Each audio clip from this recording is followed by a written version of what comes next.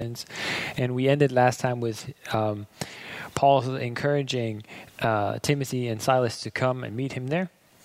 But we're going to meet and pick up the text where Paul is, walking around Athens, and we'll see what he's spending his time on. So you can look at this slide. So we were going to, Paul here, he's going to be taken to Mars Hill. It's named after the war god, so it's also called Aros Hill in the Greek, and Mars in the Latin. And so it's a hill just by the Acropolis. We're going to see some videos here, and I can explain. So this is standing on Mars Hill. So what you're seeing right in the front is Mars Hill. Somebody's just walking up. And then here we're seeing the view from the Acropolis, the Pantheon temple, down towards Mars Hill. You can see it down there. And here you see another view from Mars Hill down towards the marketplaces, or where the marketplaces would have been. So that's also going to be talked about. And this is the same view there. I think these are just some still photos from the same place, so you see down towards there and also there. And Lee and I, we've been there on a fantastic, nice conference. I could not find the pictures, but it would have been kind of fun to just have our faces in there as well. So these are some of the things that Paul would have had encountered.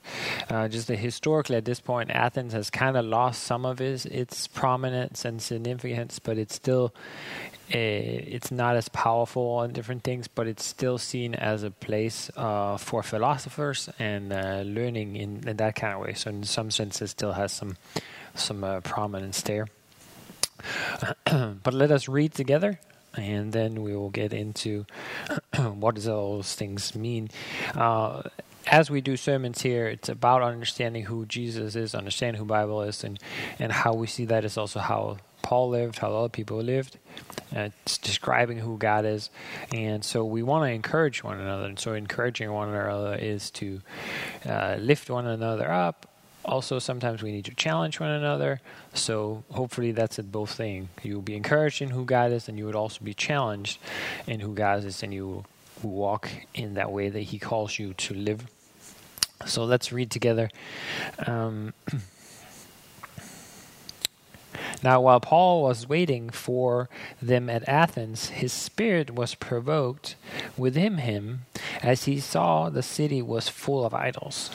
So he reasoned in the synagogue with the Jews and the devout persons, and in the marketplaces every day with those who happened to be there. Some of the Epicurean and Stoic philosophers also conversed with him. And some said, "What does this babbler wish to say?"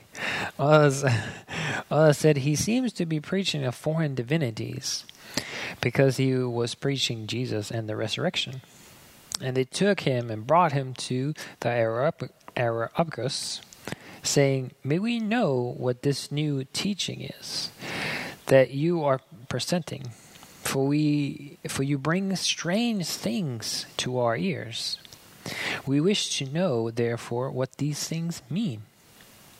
Now all the Athenians and the foreigners who lived there would spend their time in nothing except telling or hearing something new. So Paul, standing in the midst of the Areopagus, said, "Men of Athens, I perceive that in every way you are very religious. For I passed along and observed the object of your worship. And I found an altar which this inscription, 'To an unknown God.' What therefore you worship as unknown, this I proclaim to you. The God who made the world and everything in it, being Lord of heaven and earth, does not live in temples made by man, nor is he served by human hands as though he needed anything, since he himself gives to us, to all mankind, life and breath and everything. And he made from one man every nation of mankind to live on all the face of the earth, having determined allotted periods and the boundaries of their dwelling place, that they should seek God and perhaps feel their way towards him and find him. Yet he is actually not far from each of us. For in him we live and move and have our being. As some of your own poets have said, for we are indeed his offspring. Being therefore God's offspring, we ought not to think that the divine being is like gold or silver or stone, an image formed by the art of the imagination of man. The times of ignorance God has overlooked, but now he commands all people everywhere to repent, because he has fixed a day on which he will judge the world in righteousness by a man whom he has appointed. And of this he has given assurance to all by raising him from the dead. Now when they heard of the resurrection of the dead, some mocked, but others said, we will hear you again about this. So Paul went out from their midst, but some men joined him and believed, among them who also were Dionysius the Areopagite and a woman named Damaris and others with them. This is the word of the Lord. So we have Paul in Athens. He's going around. He's looking at the city. His spirit is provoked by all these things. And so what do you do there? Like, what is he going to do? But just before we get to that, a short note. He's not stuck there, but he gets left there. And so he's kind of actually waiting for the rest of the people, Timothy and Silas, to come to him.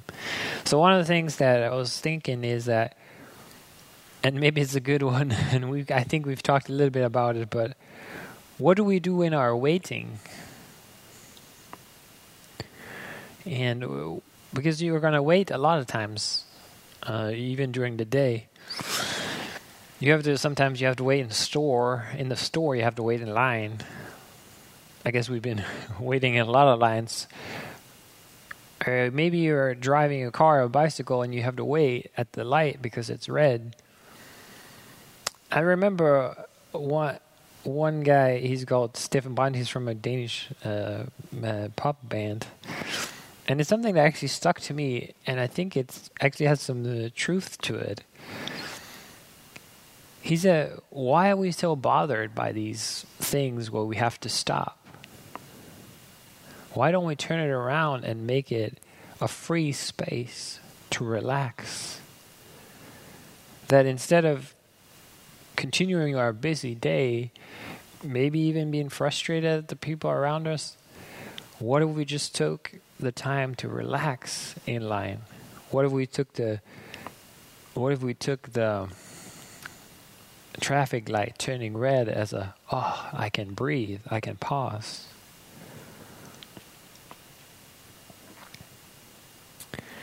So I thought that's actually something that I've been thinking about, and I think there's a lot of truth to it in the sense of like, well, what do we actually spend this precious time that God gives us on?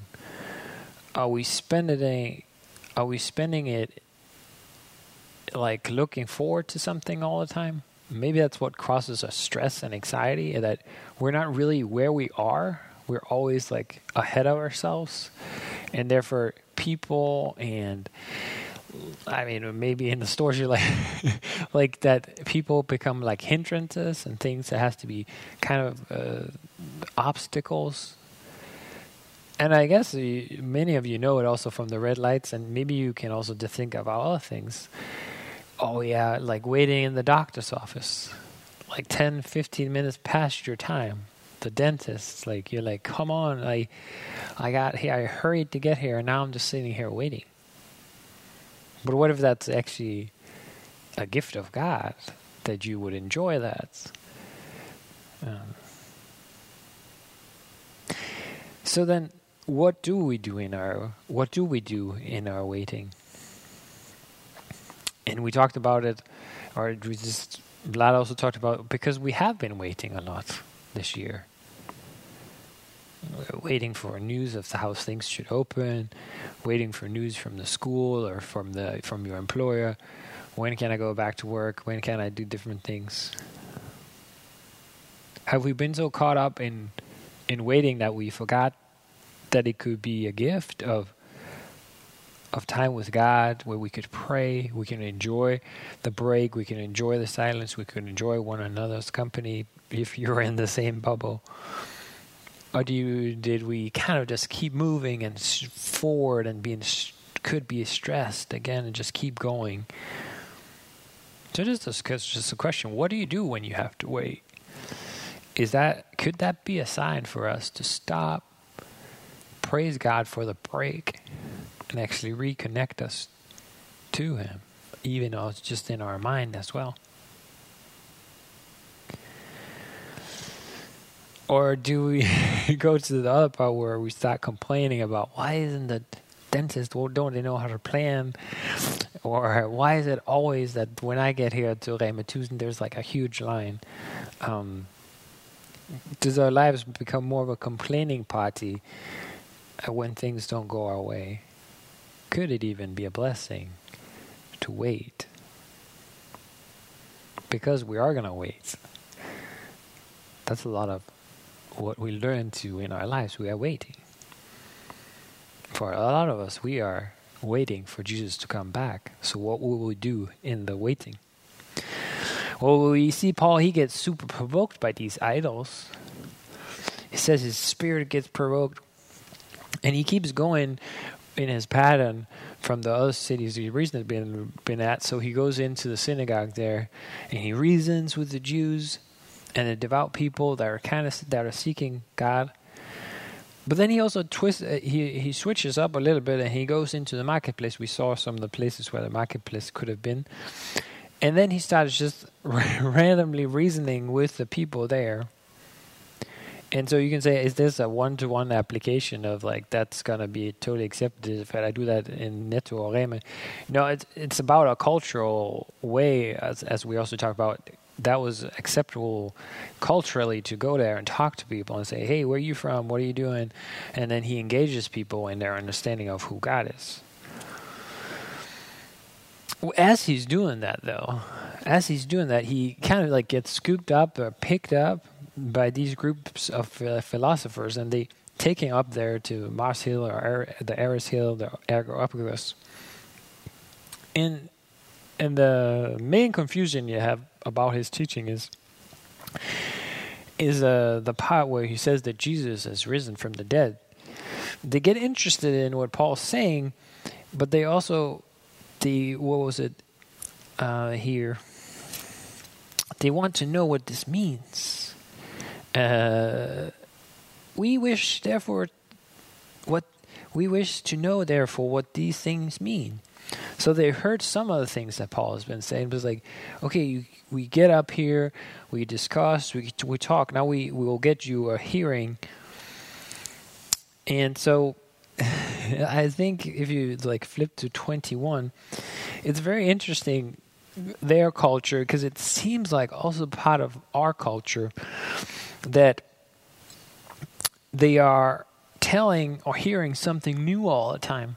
So the focus there was like, they had all these gods and they have these philosophies, but they're always seeking something new.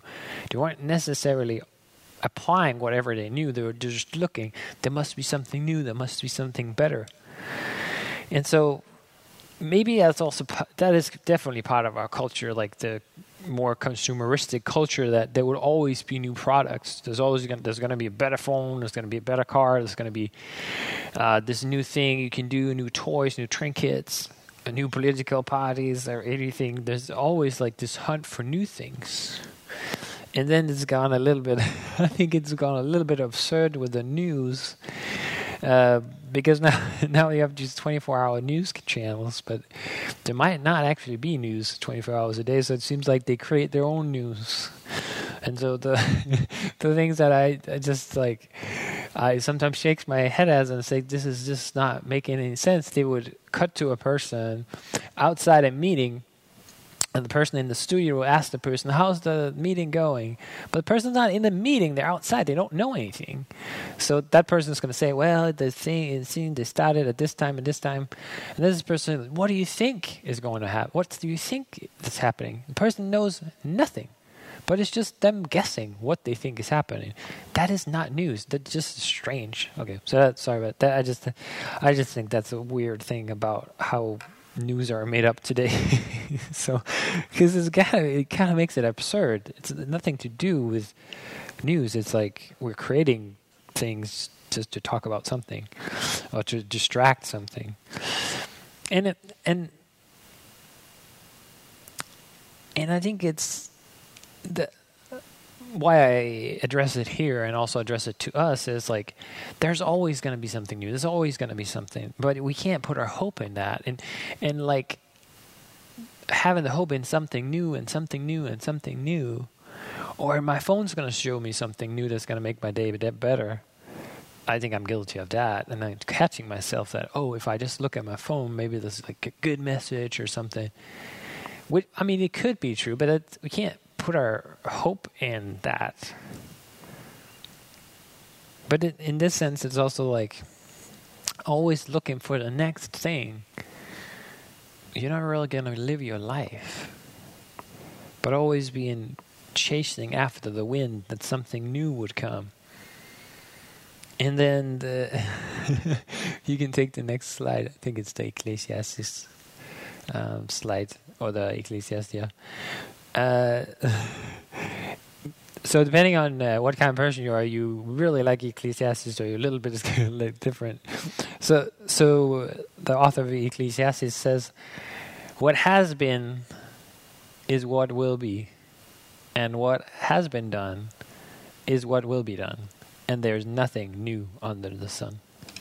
And you'd be like, yeah, but it's an iPhone, whatever. Yeah, but it's not. That's not the point. The point is like, it's not really going to change anything. Like what has been, has been. There's nothing, not new things that are coming that will change everything. So I just think that's sometimes interesting to look at Ecclesiastes when we critique our culture and different things. But important is that there are people that are truly seeking to find, not just like people today, or some people today just wanting new things, but there are some people that are seeking to find, and also there are some people that we'll see that we read that are seeking to find. Some of the two groups, and just to explain a little bit about them, you can take the next slide. So the European is a system that talks that there's no connection between people and divine. That doesn't mean that they didn't believe that there was gods. That could be, but they just didn't believe that there was connection between people and God. So you could say equivalent to agnostic, or like where you have, I think there's a God, but he just made it and then he left, kind of. This was expressed then in a lifestyle where you sought comfort and satisfaction, and to avoid pain and discomfort. Sounds a little bit like today, doesn't it? But then you also have your slides. It talks more about, not just if you just go back, like talks more about who it came from, and also you could say it's actually pretty early. If you go back to the Epicurean slides, like it's the kind of revolution that was true is that they actually believe that the world's made of atoms. But also there is only material, and so it was also kind of like very, very enlightened very early, because if you could free people from the fear of death and the fear of punishment from a god, then you could kind of set people free. And so then it's only physical reality that's really important, and you can just, it's all about drink. Eat and drink, because tomorrow we'll die. But then they try to not focus on the die part. But So that's kind of what the Epicurean philosophers were. I think we take the next one just to explain who they are. The Stoics. They were opposite, so they believed that pantheistic system. So they believed God was in everything, in us and plants and everything. So it's very, very different to other people. But it's also they would prioritize logic over other faculties, and so it was made by this guy Cyril. So that this is actually maybe what John is picking, or this is what John is picking up on. You can see there it talks about the logos. So they believe that the universe is controlled by a reasoning force known as the logos. So when he writes in John, the word was with God, the word was God, he uses logos there. So he enters into this understanding of how the Greek would understand that, oh, Jesus was the logos. Jesus was the one that created. He was the one. So this is the concept that they have here, that there is a reasoning force in the universe. Yep. Exactly. Thank you, Vlad. Can you go back? Not Vlad. Abel. Can you go back to the other one? Just have the last part. So they would be systematize things, and they would obey the laws of nature. So these are the two groups that Paul is talking with, or they're inquiring of what is it that Paul is talking about.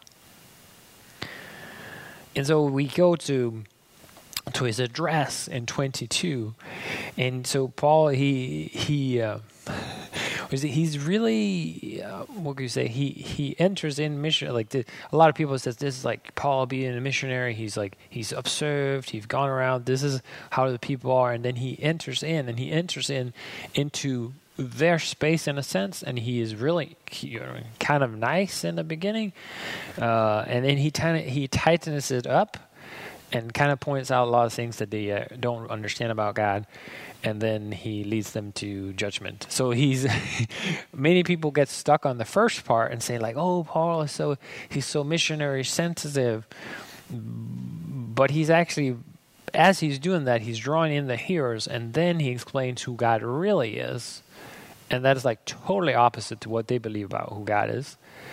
And then he draws out I'm getting him. Then he draws out the things that are wrong with them in the culture, and then he goes to who God is and who Jesus is. But I'm getting a little bit ahead of myself there. So he says, like, I've gone around the city, I've seen all these things. You are so religious and devout. The philosophers might actually not have been, but at least all the temples around them showed that there was a lot of worship of a lot of different gods. But it also shows us that people can be very religious also today and very devout and have no idea who God is. Of course, we do not pray that that happens in our church, but you can grow up in church and you can be very religious and you can obey all the rules and have no idea who God is. You can also do that if you are or you experience that as well if you grow up in a different religious system, following the system. So devoutness and being very religious doesn't mean that we know who God is. And Paul says, when he talks about the altar to an unknown God, I was just reminded about what Jesus says to the woman at the well in John 4. If you can press that one. And so they have this interchange, and the lady throws in like, because it's a conflict between the Samaritans and Jews, and Samaritans have their own side of worship, because that's a long story. I'll give that to you. But and she says, like, our fathers worshipped on this mountain, but you say you should be in Jerusalem, that the place where we ought to worship. And Jesus said to her, woman, believe me, an hour is coming when neither on this mountain nor in Jerusalem will you worship the Father. You worship what you do not know. We worship what we know. For salvation is from the Jews. I'm just going to leave it there because I think we're going to read the other part. But he says first to them, I see you're very religious. And then he says to them, but you have no idea who God is. I am telling you now who this God is that you don't know. I'm proclaiming him. And he says also when you have David desiring to build the temple, God is like, what kind of house are you going to build for me? I can't be in a house. And also the same thing here, Paul clarifies, God can't be made, he can't live in all those temples there. He can't live in a house that's made by human hands. And it's just an interesting setting because there are all these temples all around as he's saying it. And we saw them in the video. And I just have instead of the focus so much being on, am I religious? Am I dutiful? Am I serving God with my hands? I was reflecting, but do I love God? Do I love him with all my heart, my soul, my strength?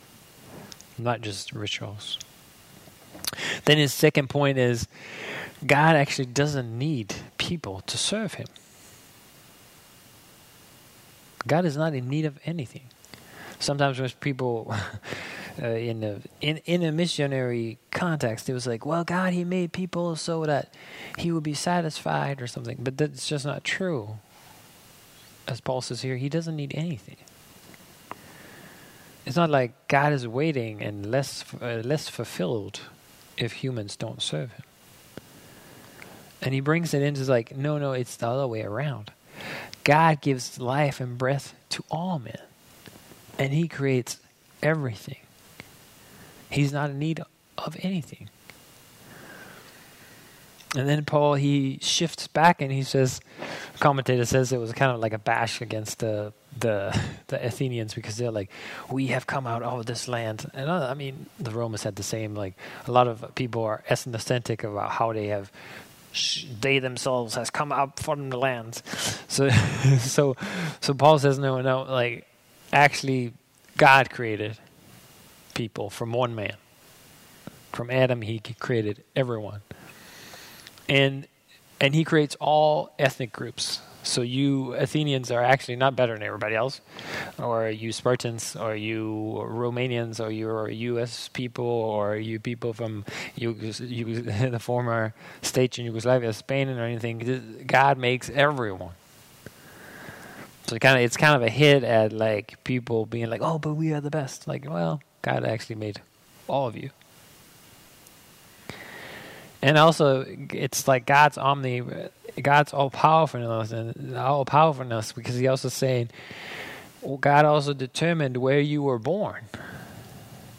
He says to them, but it's also applying for us, God, things are not just random.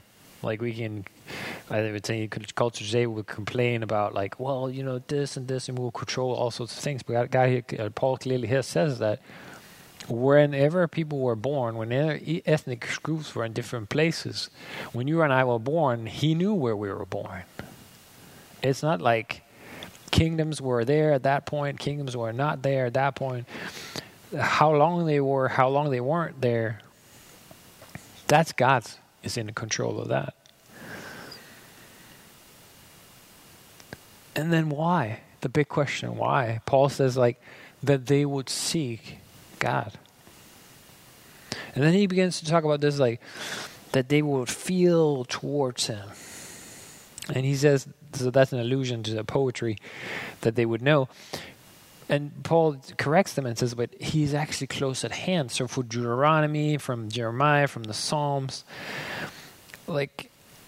he could have used those things if it was the Jews, but now he's with people who are not. So he uses some of their poets to say those things. They're familiar with this. They're not familiar with Scripture, but they're familiar with what the poets say. So in this case, he uses this. So it's probably Epimenides of Crete, that he quotes there. And then I don't know how I'm going to take the whole thing, but what does that mean for us? This missionary mindset of understanding our culture, because we talked about last time, we talked about, can we explain the gospel from the Bible? Now, Paul is challenging, or he uses here, something from culture to correct their understanding of who God is.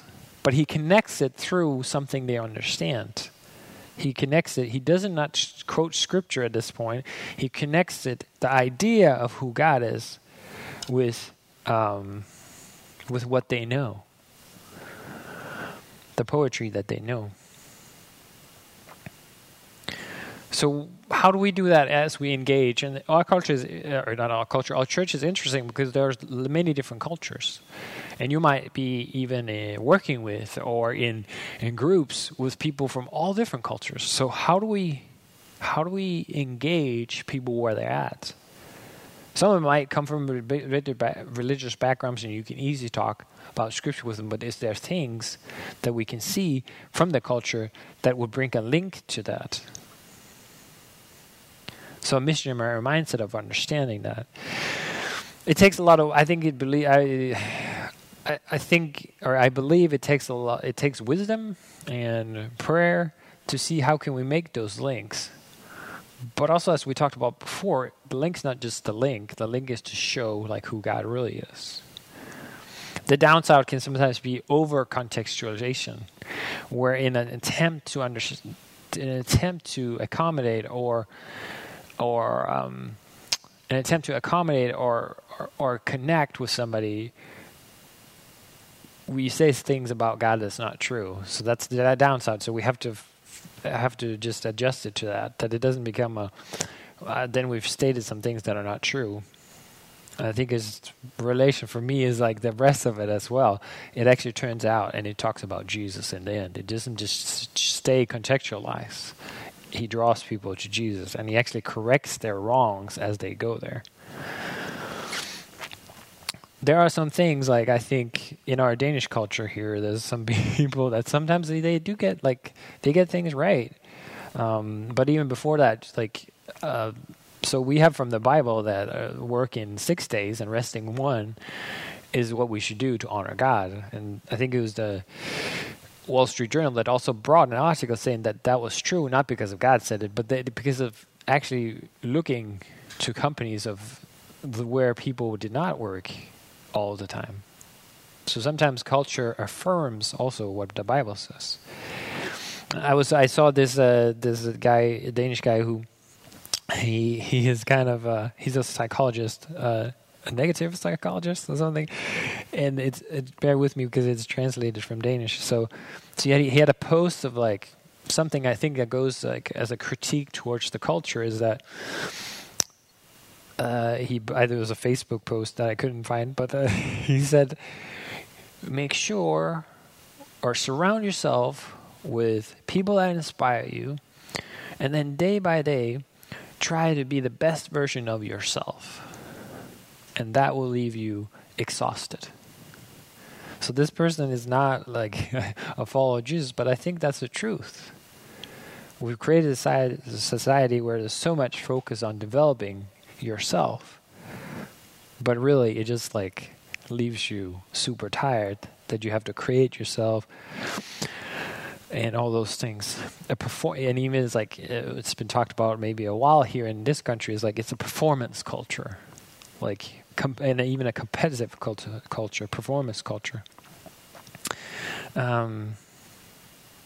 And there's another guy called Simon Kvam. He's like a singer and a comedian. He's made an absurd comedy. So I don't necessarily like it because it's like things that makes you cringe because it's so awkward. But the main character is a life coach, that in his attempts to make things better, you can see that optimizing every part of his life, then optimizing himself kind of becomes a god. Like it becomes like the goal.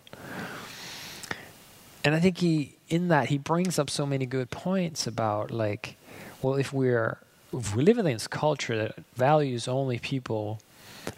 people per their performance or per their able to continue to develop into a better version, you can never rest in who you are. There's never peace in you because you always have to be a changing version.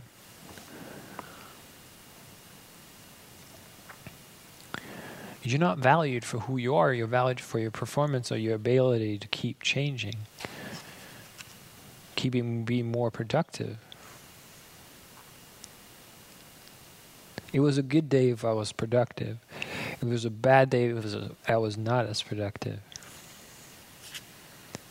And I think on my run, I actually got hit by this because I think I grew up in this culture and I didn't really know. When you I think I've talked at other times, I think I've said about like, do you feel more loved by Jesus the day where you're obedient and good? Or the times where you're not? When are you most loved by God? But I think growing up in this culture, I think that I sometimes would say, like, it's actually been a bad day because I didn't get the things done I wanted. Or I don't feel like I did anything. But is that an ability to understand to rest in who Jesus is? That it's not about our performance, but it's the performance and the trust in Jesus as the gift from God. That was just some example from this culture. Paul then he comes into them and he says like, we're created. God has created all man in His image. We're His offspring. Therefore, we should not think that God is something that's made out of gold or silver or some person's imagination. No, we have to remember that God made us in His image and not us making Him in our image. I like this about God. I like not this about God. I like this. Which seems like also is kind of like part today. Like people don't really want to believe in the God of the Bible, but they would like to like take some spiritual things here from there and speak to things from here. And it really turns out that God is like you then. But God's so much more than just us. And so He will offend and make us think and make us ponder. Because we're creating His image, not us creating not us creating Him in our image. That's just us making an idol. But being creative, he says, Paul, we should reject all these idols, all these sticks and stones and all these pictures. Because God is not like that. He's a living God, the creator of the whole world. And you have to understand that He actually doesn't need us to serve Him. But instead, what we should do is repent. Change our minds from these futile idols, he says to them, and turn to the living God that created everything. And he brings that out by pointing that's like God has overlooked the times of ignorance. And now you need to turn to God and away from all these idols. And how does He make that? It is maybe here where it might not be as seeker sensitive as it was in the beginning. Because he brings it out with, okay, God has now, He's overlooked, but now there will be a judgment. There will be a judgment. God will judge the whole world. And then Paul says, the proof of that is that He raised Jesus from the dead. So then he starts so like seek sensitive, so missionary oriented, but the whole goal is to draw people into who Jesus is. That God has overlooked and been very merciful for everyone, but now there is a time and there is a person that will judge in righteousness. Not like us. That's why we ask not to judge. We ask to love and serve our enemies. But Jesus will get everything right. He's not going to miss anything. And so he is calling people to turn back and worship the living God and trusting who Jesus is.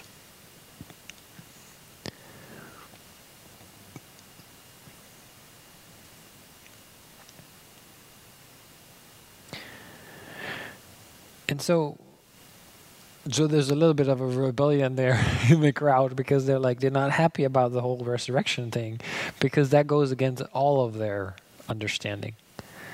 The Both philosophical system doesn't have a category for raising people from the dead. So there's a break off of the conversation there, and there's three ways. There's people this is stupid, mocking Paul. And then there's some people that are maybe confused, in the middle, or other people say they could be mocking too, but they're saying, well, we'll hear something else. And Paul leaves. But the beauty of this is that, as we've been seeing the whole time, he doesn't leave alone. Some people have believed. As he has shared who God is, some of the people have responded to the Holy Spirit's calling, and they walk with Paul out. So he starts one place, he goes through, it leads to Jesus, and people see him and follow. So praise be to God. So summing up the thing is what do you do in your waiting? What do I do in my waiting? Remember that people can be very religious and they can be very wrong. Remember that God is a God that doesn't need us to serve him. God doesn't need anything, but by grace he invites us into fellowship with him and serve him, not the other way around. Maybe the larger Christian and maybe the harder, I don't know if the harder Christian is are we able to present the gospel in different cultures? Are we able to see where the culture actually speaks truth about God, connect with that, but then also correct where it sees it wrong, and lead the culture to Jesus, or the people in the culture to Jesus?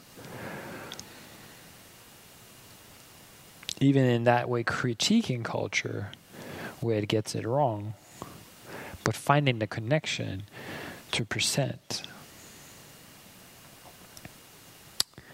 And the last point is, if you've just been out there, you've heard me talk about a dude in Athens, and I've read all sorts of things. He talks about philosophy, different things. I quoted some people from culture. I'm saying the same thing as Paul is. Are you afraid of death? Are you tired of being judged by your performance? Are you tired of trying to better yourself? Well, there's a way better invitation. And that's come.